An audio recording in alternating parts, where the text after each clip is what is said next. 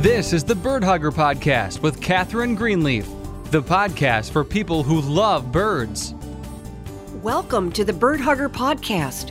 I'm Catherine Greenleaf, and I'm so glad to be with you. I'm on board for a full 30 minutes of talking all things birds and restoring native habitat. What happens when a burnt-out college professor living in New England decides to become a wildlife rescuer and rehabilitator? Find out on Bird Hugger, the podcast for people who love birds. Join host Catherine Greenleaf, who has been rehabilitating injured wildlife for 20 years, and hear how you can turn your backyard into a native oasis for birds. Hi there, everyone. Well, the bumblebee queens are finally out of their underground dens and are buzzing around in the sun and visiting the native flowers in bloom. I just love walking through all of my gardens with my hot cup of green tea in the early morning so I can watch their activity. I also enjoy watching all of my plants emerge from the ground. This is, without question, my favorite time of the year. I hope you're also enjoying your gardens and your yards right now. We've got a lot to cover today, so let's get started. First of all, we have a contest to announce. We are giving away a really nice one-size-fits-all Bird Hugger gardening apron. This apron is perfect to wear in the garden while planting natives or potting up flowers. Be the first listener to email birdhuggerpodcast@gmail.com as soon as this episode drops. The first listener to email Bird Hugger wins the apron and will be enrolled to receive our free newsletter. Please be sure to include your name and address so we can send it out right away. And we have another announcement. Stay tuned in the month of June as Hawk Mountain will be very active affixing satellite transmitters to broadwing hawks. As soon as we have the details on Hugger, our broadwing hawk, we will let you know. Today we'll be talking about how to remove English ivy, an invasive vine that can harm native trees. Then we'll talk about the potentially perilous practice of digging up natives in the wild. And finally, we will speak with Diane Hoffman from the organization Hamden Alliance for Trees. This organization in Connecticut has taken some important steps to protect the trees in their town from overzealous cutting and pruning conducted by utility companies, and we will discuss how they did it. And now let's talk about removing English ivy from the yard. Now that spring has arrived, it's a good time to not just plant natives, but also to remove non-native invasives. One very invasive non-native plant is English ivy. Brought to the United States in the early 1700s, it has been advertised relentlessly as an attractive evergreen ground cover by garden centers for decades. Long marketed as a plant associated with rich aristocrats in Ivy League schools, like the standard American lawn, it has been revealed to be harmful to native landscapes and wildlife. Unfortunately, it's not enough to merely control English ivy by trimming it back. Birds eat the fruits and scatter the seeds over wide ranges, contributing to the proliferation of the plant. Wind and rain can also cause the seeds to spread to other parts of your yard as well as your neighbors. This plant turns a tree into a host by blocking sunlight from the tree's leaves and preventing photosynthesis from occurring. This in turn weakens the tree, making it more susceptible to disease and wind damage. Its adventitious roots can grow right through bark, making the tree more likely to become infested with diseases. Oaks, sycamores, and maples are especially vulnerable to ivy predation, which can even interrupt the tree's ability to take up water. Wait for a rainy day when the soil is moist and it is easier to pull up the roots. Be persistent in your removal attempts and you will meet with success. You'll want to wear gloves as English ivy can cause allergic skin reactions. Be sure to remove the entire plant, including all roots and runners. Unfortunately, English ivy can grow from small pieces of stem left behind in the trimming process. So be careful to discard of all remaining pieces of the vine.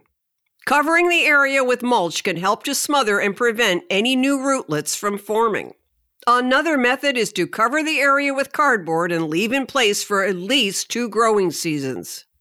It's important to replace the ivy with native plants to prevent yet another invasive from taking over the space. You can replace English ivy with cranesbill or native geranium. This plant spreads through rhizomes and seeds and offers a pretty pink and purple flower, which is a big favorite with many pollinators. Once the flowers fade, this plant, which can grow 2 feet in height, forms a dense and pleasing green carpet. Cranesbill does best in slightly moist to medium dry soil and prefers some sun, especially in the spring. Another choice would be native anemone or Canada windflower, which provides pollen to a wide array of native bees. This plant also spreads through rhizomes and prefers woodland edges with its dappled sun and shade. Growing 1 to 2 feet in height, the anemone forms big, dense patches of attractive green foliage with pretty white flowers. If planted in wet to moist soil, the anemone will naturalize quickly. Another problem is vines climbing up trees. These vines should be cut at the base. Be careful if you choose to pull the vines off the tree, as doing so can damage the bark. The other alternative is to wait for the cut vines to die on the tree, which can take several seasons. Removing English ivy requires patience and persistence, but will save your native trees and restore the wildlife in your yard. If you are enjoying this show and like what we do, please help us out by subscribing or following us on your favorite app to access our free show. That way you'll get notified of what's coming, you'll never miss a show, and it will help us in the ratings. And now I'd like to introduce Diane Hoffman, a member of the Hamden Alliance for Trees in Hamden, Connecticut. This organization has done some marvelous work protecting neighborhood trees. We all know and understand that utility companies must sometimes intervene to trim or remove dead or diseased trees in our neighborhoods to prevent power outages. However, more and more communities throughout New England are expressing concern and even outrage about overly aggressive tactics by utility companies and how it is affecting the beauty of their neighborhoods. Diane and I are going to talk about strategies for protecting the trees in your town. Diane, thank you so much for joining us today on Bird Hugger. Thank you, Catherine. I'm really happy to be here today talking with you. Yeah, we're so glad to have you on the show. Now, could you tell us about your involvement in protecting trees in Hamden? You became concerned about the trees in your town when? What was the moment that made you think, someone had better speak up about this? Well, in 2013, we learned that our local utility company was going to introduce a plan called Enhanced Tree Trimming, and it would affect the 17 towns that were serviced by that utility company. And their goal was to remove all larger vegetation within 8 feet around their poles and under their wires. And I was very upset because the plan would have removed all taller trees, including healthy trees, that grew under and around the utility wires and poles in the utility protection zone, which was at 8 feet around their equipment and poles.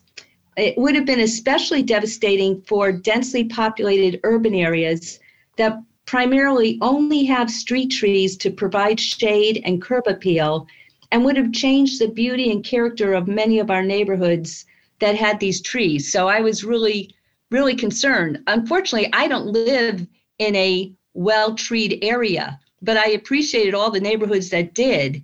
And I was really concerned that, we would lose those trees.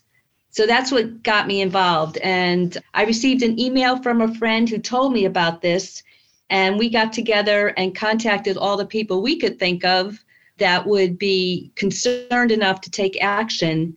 And so we met and we formed a grassroots group, and we're still grassroots, that we named Hamden Alliance for Trees. And we go by HAT, the name HAT, H-A-T. As a result of our concern, we helped our Connecticut State Representative, Mike D'Agostino, formulate state legislation that became Public Act 14-151 to rein in the utilities' overly aggressive vegetation management plan. And that act was passed in June of 2014. That was my introduction. I always loved trees. I grew up with trees. And, when I learned of this, I just had to do something. Now tell me about the Hamden Tree Ordinance. Okay, the tree ordinance has been in the making for 8 years. It only just was presented. We have been working it's the tree commission with HAT's support, but the tree commission members did the work, and they worked and worked and worked for almost 8 years. It went back and forth to the town attorney and to all the different entities that had to review it and approve it. And it's been a real struggle, but finally, I think they have a really good ordinance. Tell me about the tree commission. Are these your average Hampden citizens that are on the commission? Yeah, so the tree commission, most of the members were members of HAT. We worked very hard, and we worked to get a tree commission formed. And then when it was formed, the town asked for volunteers to apply to be on the commission. So several of the HAT members, founding members, applied and were elected or chosen to be on the commission. And most of them have stayed on the commission. They are regular residents. They have other jobs. They just really love trees. And they also really know trees. I mean, one's a retired forester. Another one works for a local garden center. Another one's in real estate. Another one's a professor at a local university. I mean, but they all live in Hampden and just really care about Hampden, and, are really committed to helping Hampden have a healthy treescape. Right now, there's actually an open seat, so they're looking for another member. That's great. Now, what advice could you offer your average homeowner who wants to protect the trees on their street? Well, the most important thing, the way to start is that if you really love your tree, talk about your tree. If you're planning to plant a tree, tell your neighbors why you want to plant a tree. It's important to spread good thoughts and feelings about trees because of all of the extreme weather and the damage that it's caused to our trees and caused them to fail, limbs to fall. People have developed a real fear of trees, and that fear is very unhealthy because we need trees for our survival. They offer so many benefits that our quality of life would be so diminished without our trees.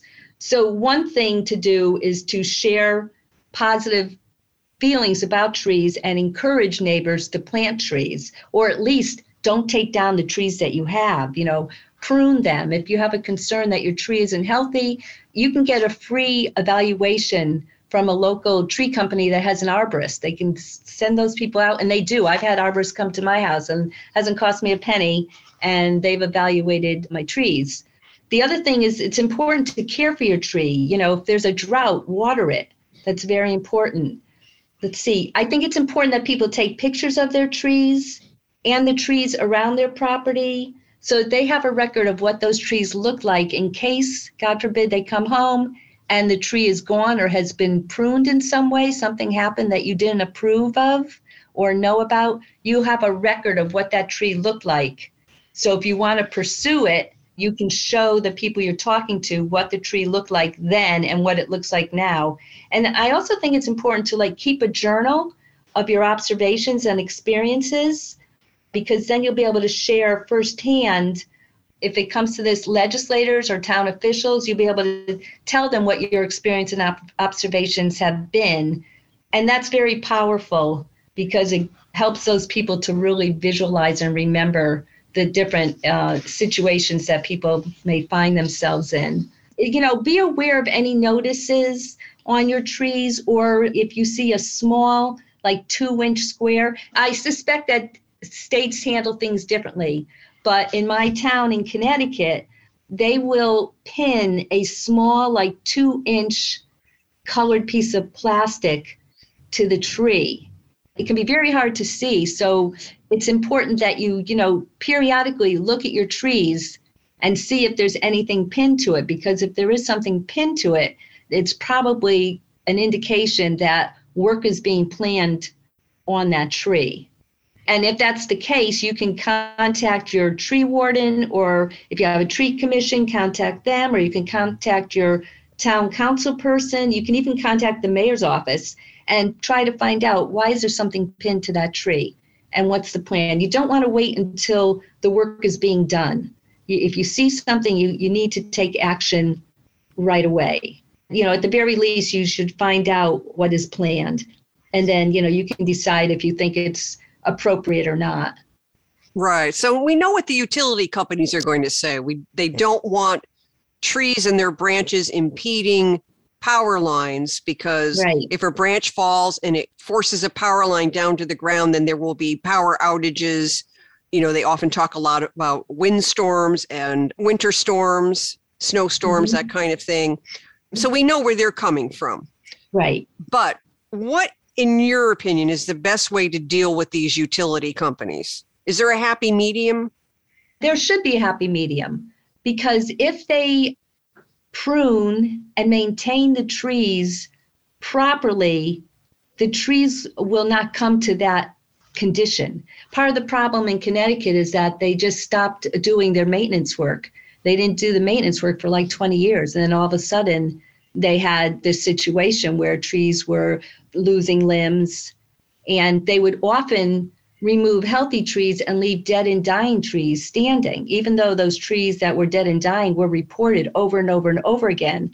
Those weren't the trees that they would remove. They would remove healthy trees. And if they prune, and there's different ways of pruning. So one thing they can do is that they used to do was directional pruning. So they would prune kind of around the wires. They wouldn't take the whole crown off. They would like do a V shape. And so that the wires would go between the V. They call it martini glassing. Okay, right. Good description. I'm not familiar with that. But yes, exactly. What we don't want to see is ground to sky clearance where they're just removing, the entire tree. Because often pruning is going to do the job.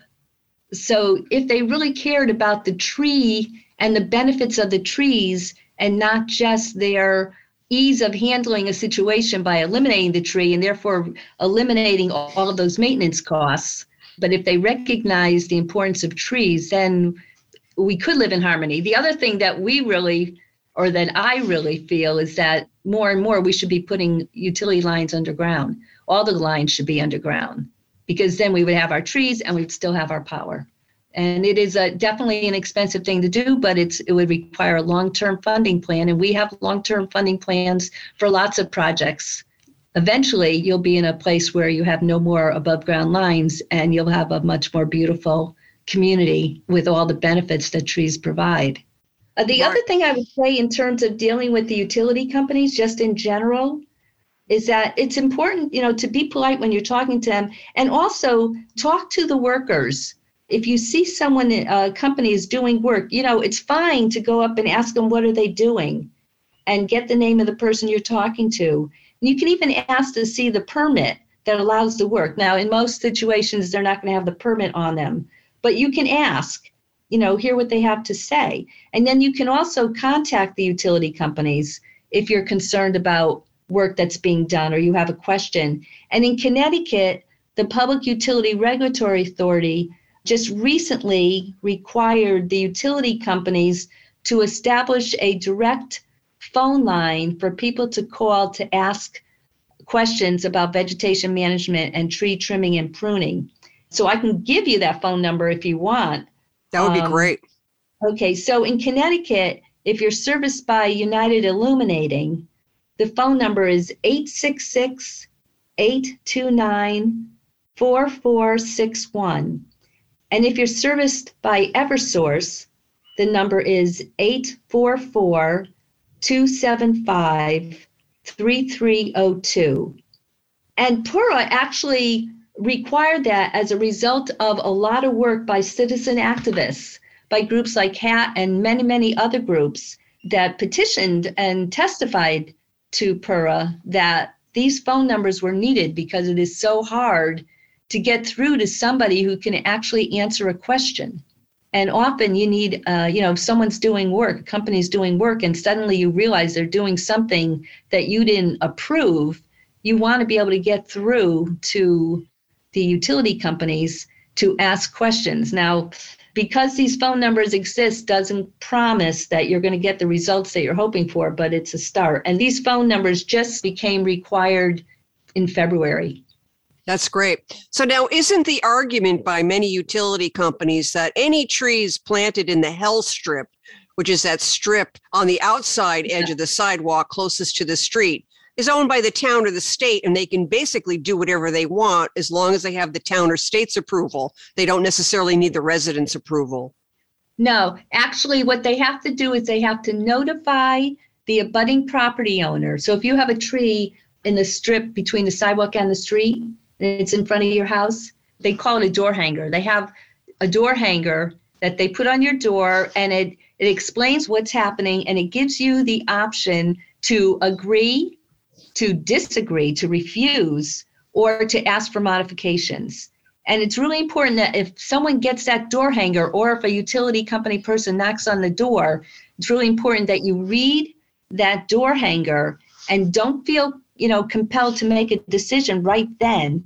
You can think about it, decide how you want to handle it, and you have a time period that you have to submit it by. So as long as you do that, if you do not agree that the tree should be removed and you want specific pruning to be done, you can say that. Or you can say you're opposed to any work being done. And if the utility company doesn't like that, the tree warden also has to give the utility company a tree permit. The utility company has to apply for a permit. It has to be given to them. And then the property owner can still object. And if necessary, it will go to the Public Utility Regulatory Authority for a final decision. Often, the utility company will just say, okay, because they don't want to have to deal with the Public Utility Regulatory Authority, because by law, the utility company has to prove that that tree is a hazard and must come down.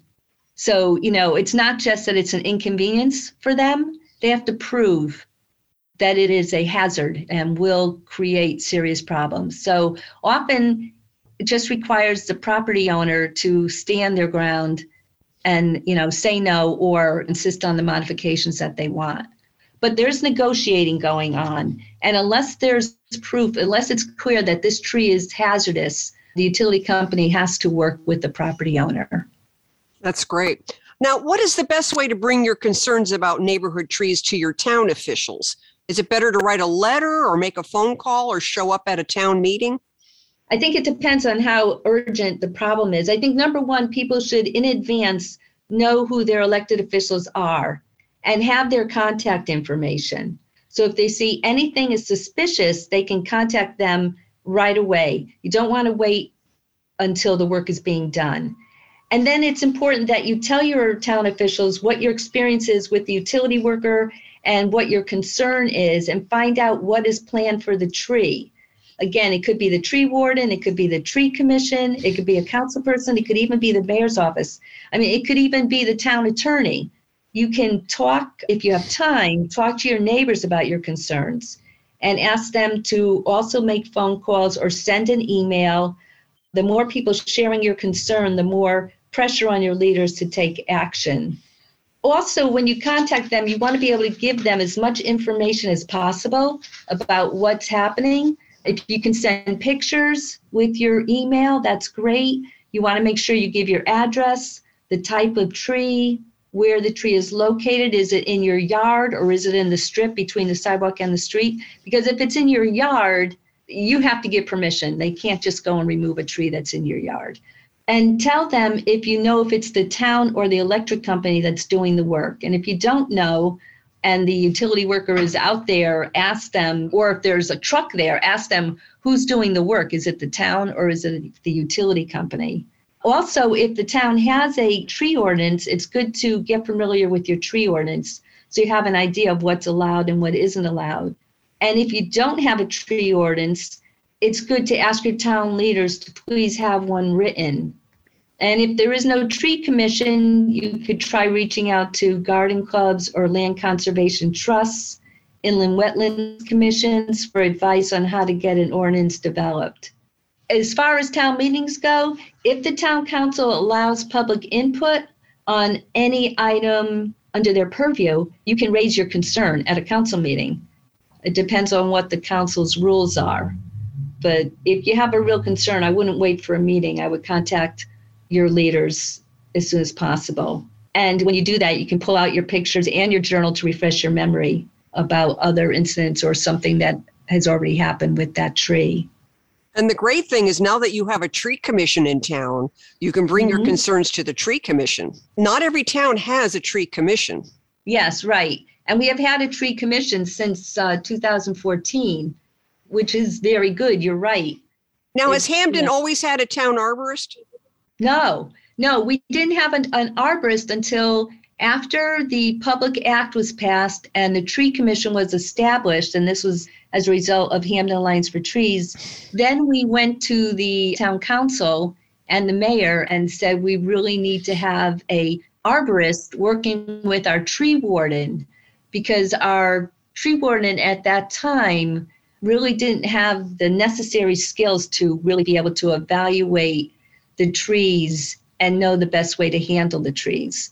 And fortunately, the council and the mayor agreed that that was an important investment for the town to make. So they did put it in the budget, I think for 2014 or 15, that a consulting arborist would be hired part-time to work with the tree warden.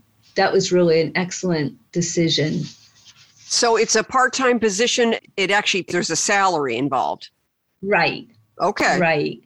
Well, two very important components to have in your town if you want to protect your trees. Right. So tell me, what are the duties of a town arborist, and what's the best way to work with an arborist? Okay. Well, I don't know if the duties of a town arborist are any different from the regular duties of an arborist, but it's important that the arborist is a certified licensed arborist, regardless of who is hiring them to do the work.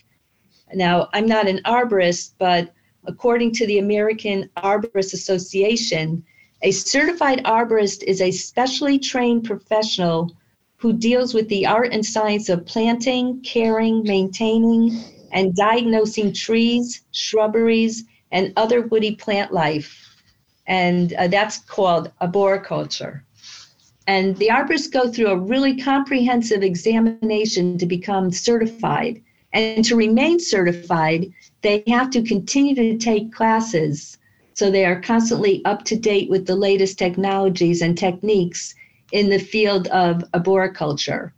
And every tree skillfully diagnosed and properly pruned or removed by a certified arborist protects the residents of the town economically and environmentally. And that's been our belief in Hampden, that the services provided by skilled arborists are just immense, and they really save the town a lot of money, and really make sure that the trees are diagnosed properly and healthy trees are saved and proper pruning is done. Many towns don't have an arborist working for them, and that's unfortunate, but hopefully more and more will. That's great. So in the remaining time we have, why don't we talk about the many benefits of trees to homeowners and the neighborhood in general? Could you list a few benefits? Oh, absolutely. Absolutely. So yes, aside from the amazing beauty that they provide, trees clean our air, and they also fight climate change by absorbing carbon dioxide, removing and storing the carbon while releasing oxygen back into the air. So they capture and hold the carbon dioxide in their leaves, branches, trunk, and roots. They also shade our neighborhoods, providing protection from the sun and cooling in the summer and reducing the heat island effect. Trees also reduce noise. They reduce flooding and soil erosion. They help clean our rivers and streams by holding soil in place and by reducing runoff into our waterways. And trees, of course, are also important for the habitat they provide for wildlife. They also help lower energy costs.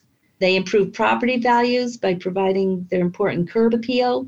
They are filtering and screening agents that soften and screen utility poles, light poles, and other features that create visual pollution to the street, which is what we've been talking about. And trees planted around your home can increase its value up to 15% or more. The shade of an urban tree can add 40 to 60% more life to asphalt, which saves tax dollars. Trees also increase business in shopping districts. Businesses on treescape streets show 20% higher income streams. Trees also help us to stay healthy and feel good by helping muscles relax, reducing blood pressure, and improving overall emotional and psychological health. They also help with street calming because they just calm people down and people become more relaxed. So there's less road rage. And they also reduce the glare from the sun at different times of the day and season when you're driving. And if you're driving and that sun is just, the glare is just coming in through your window, when you hit a spot where there's some trees and shade, it's a huge relief because you can actually, see much easier. And also, trees reduce violence. Trees bring people outside, providing more eyes on the neighborhood, creating safer and more walkable neighborhoods while they help to calm us. And the other important thing is that with the pandemic, what we saw was that our treed spaces, our parks, our forests, and streets with shady trees gave us a place that we could go to that was safe outside. We could socially distance and, actually enjoy ourselves. It also showed the disparities in neighborhoods where there were no trees, because if you live in a neighborhood where there are no trees and there are no parks or green places you can get to yourself without taking a bus or having to ride in someone else's car if you don't have your own, trees actually become really essential. That's another thing about trees. They provide constant benefits even when we're, not aware of it, until suddenly we need what they provide. We're so thankful that they're there. So that's just some of them. They also, in our forests and wooded areas where we have watersheds, trees are really important in cleaning the water and acting as filters. So the benefits of trees just go on and on. It's interesting that more than half of our drinking water originates in forests. And one large tree can capture and filter up to 36,000 gallons of water per year. And a mature tree can absorb 36% of the rainfall it comes in contact with, which would, reduce stormwater runoff and flooding. So it just goes on and on. There are just so many benefits. Right. So there's no question we need our trees. Absolutely. Well, Diane, I want to thank you so much for joining us today. Was there any other information you wanted to leave with us before we close? Just that, people need to show their love for trees, and don't be afraid. Being a tree hugger is a thing to be proud of. It's not something to be embarrassed by. You're actually showing your wisdom by appreciating all that trees offer us and do for us. Right. The giving tree. The trees are always giving. I'd like to thank Diane Hoffman for joining us today. For more tips on how to protect the trees in your community, go to our show notes. Okay, let's switch gears now and talk about the problems associated with digging up native plants you find in the wild. The resurgence of interest in native plants is unfortunately also creating an increase in poaching. In general, it is not a good idea to remove native plants from wild places that you may happen upon during a walk across a field or a hike through the woods. Why is that? It's not just because our country's wild places are threatened by habitat loss due to deforestation. It's a little more complicated than that. Native plants form very complex symbiotic relationships within their environment, which can be nearly impossible to replicate in your average garden. Wildflowers are very fragile and usually end up wilting and dying soon after being dug up. Most natives pilfered from wild places suffer a 90% failure rate when transplanted into your average garden, according to the U.S. Forest Service. Every time an endangered plant is poached from the wild, it brings that species closer and closer to extinction. It's important to understand that native plants cultivated by commercial growers are raised in light conditions and soil mediums that are better suited to transplant success in your yard. Also, it's not necessary to poach from the wild when there is such a wide variety of flowers now being made available by dedicated and ethical native growers.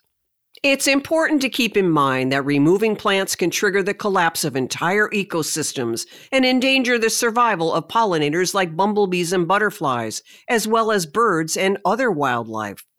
According to scientists, some pollinators travel in very small home ranges and depend on a single species of plant. Once this plant is removed, the pollinators also perish. There are, sadly, cases in which an entire population of a single species has been stolen from the wild and then sold for profit by unscrupulous garden centers. When purchasing native wildflowers by mail, be sure to check the reputation of the company to make sure you are doing business with a firm known for ethical and sustainable practices. You can also think of it this way. Millions of people visit public lands each year.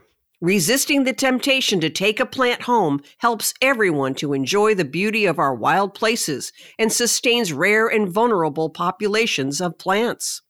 The same goes for roadside plantings. There are instances when sites scheduled for construction pose a threat to native wildflowers.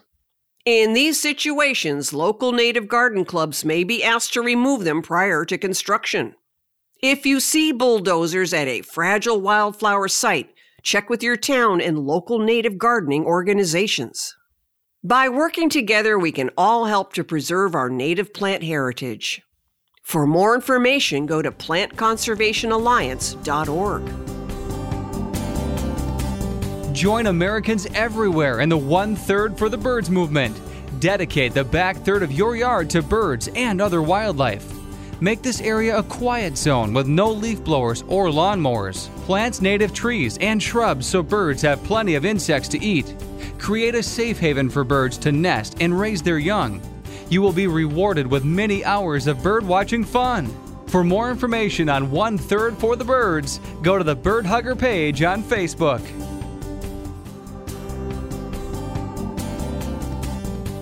And that's it for today's episode, everybody. Thanks so much for joining us. We really appreciate it. Have a great week and enjoy the birds. Bye for now.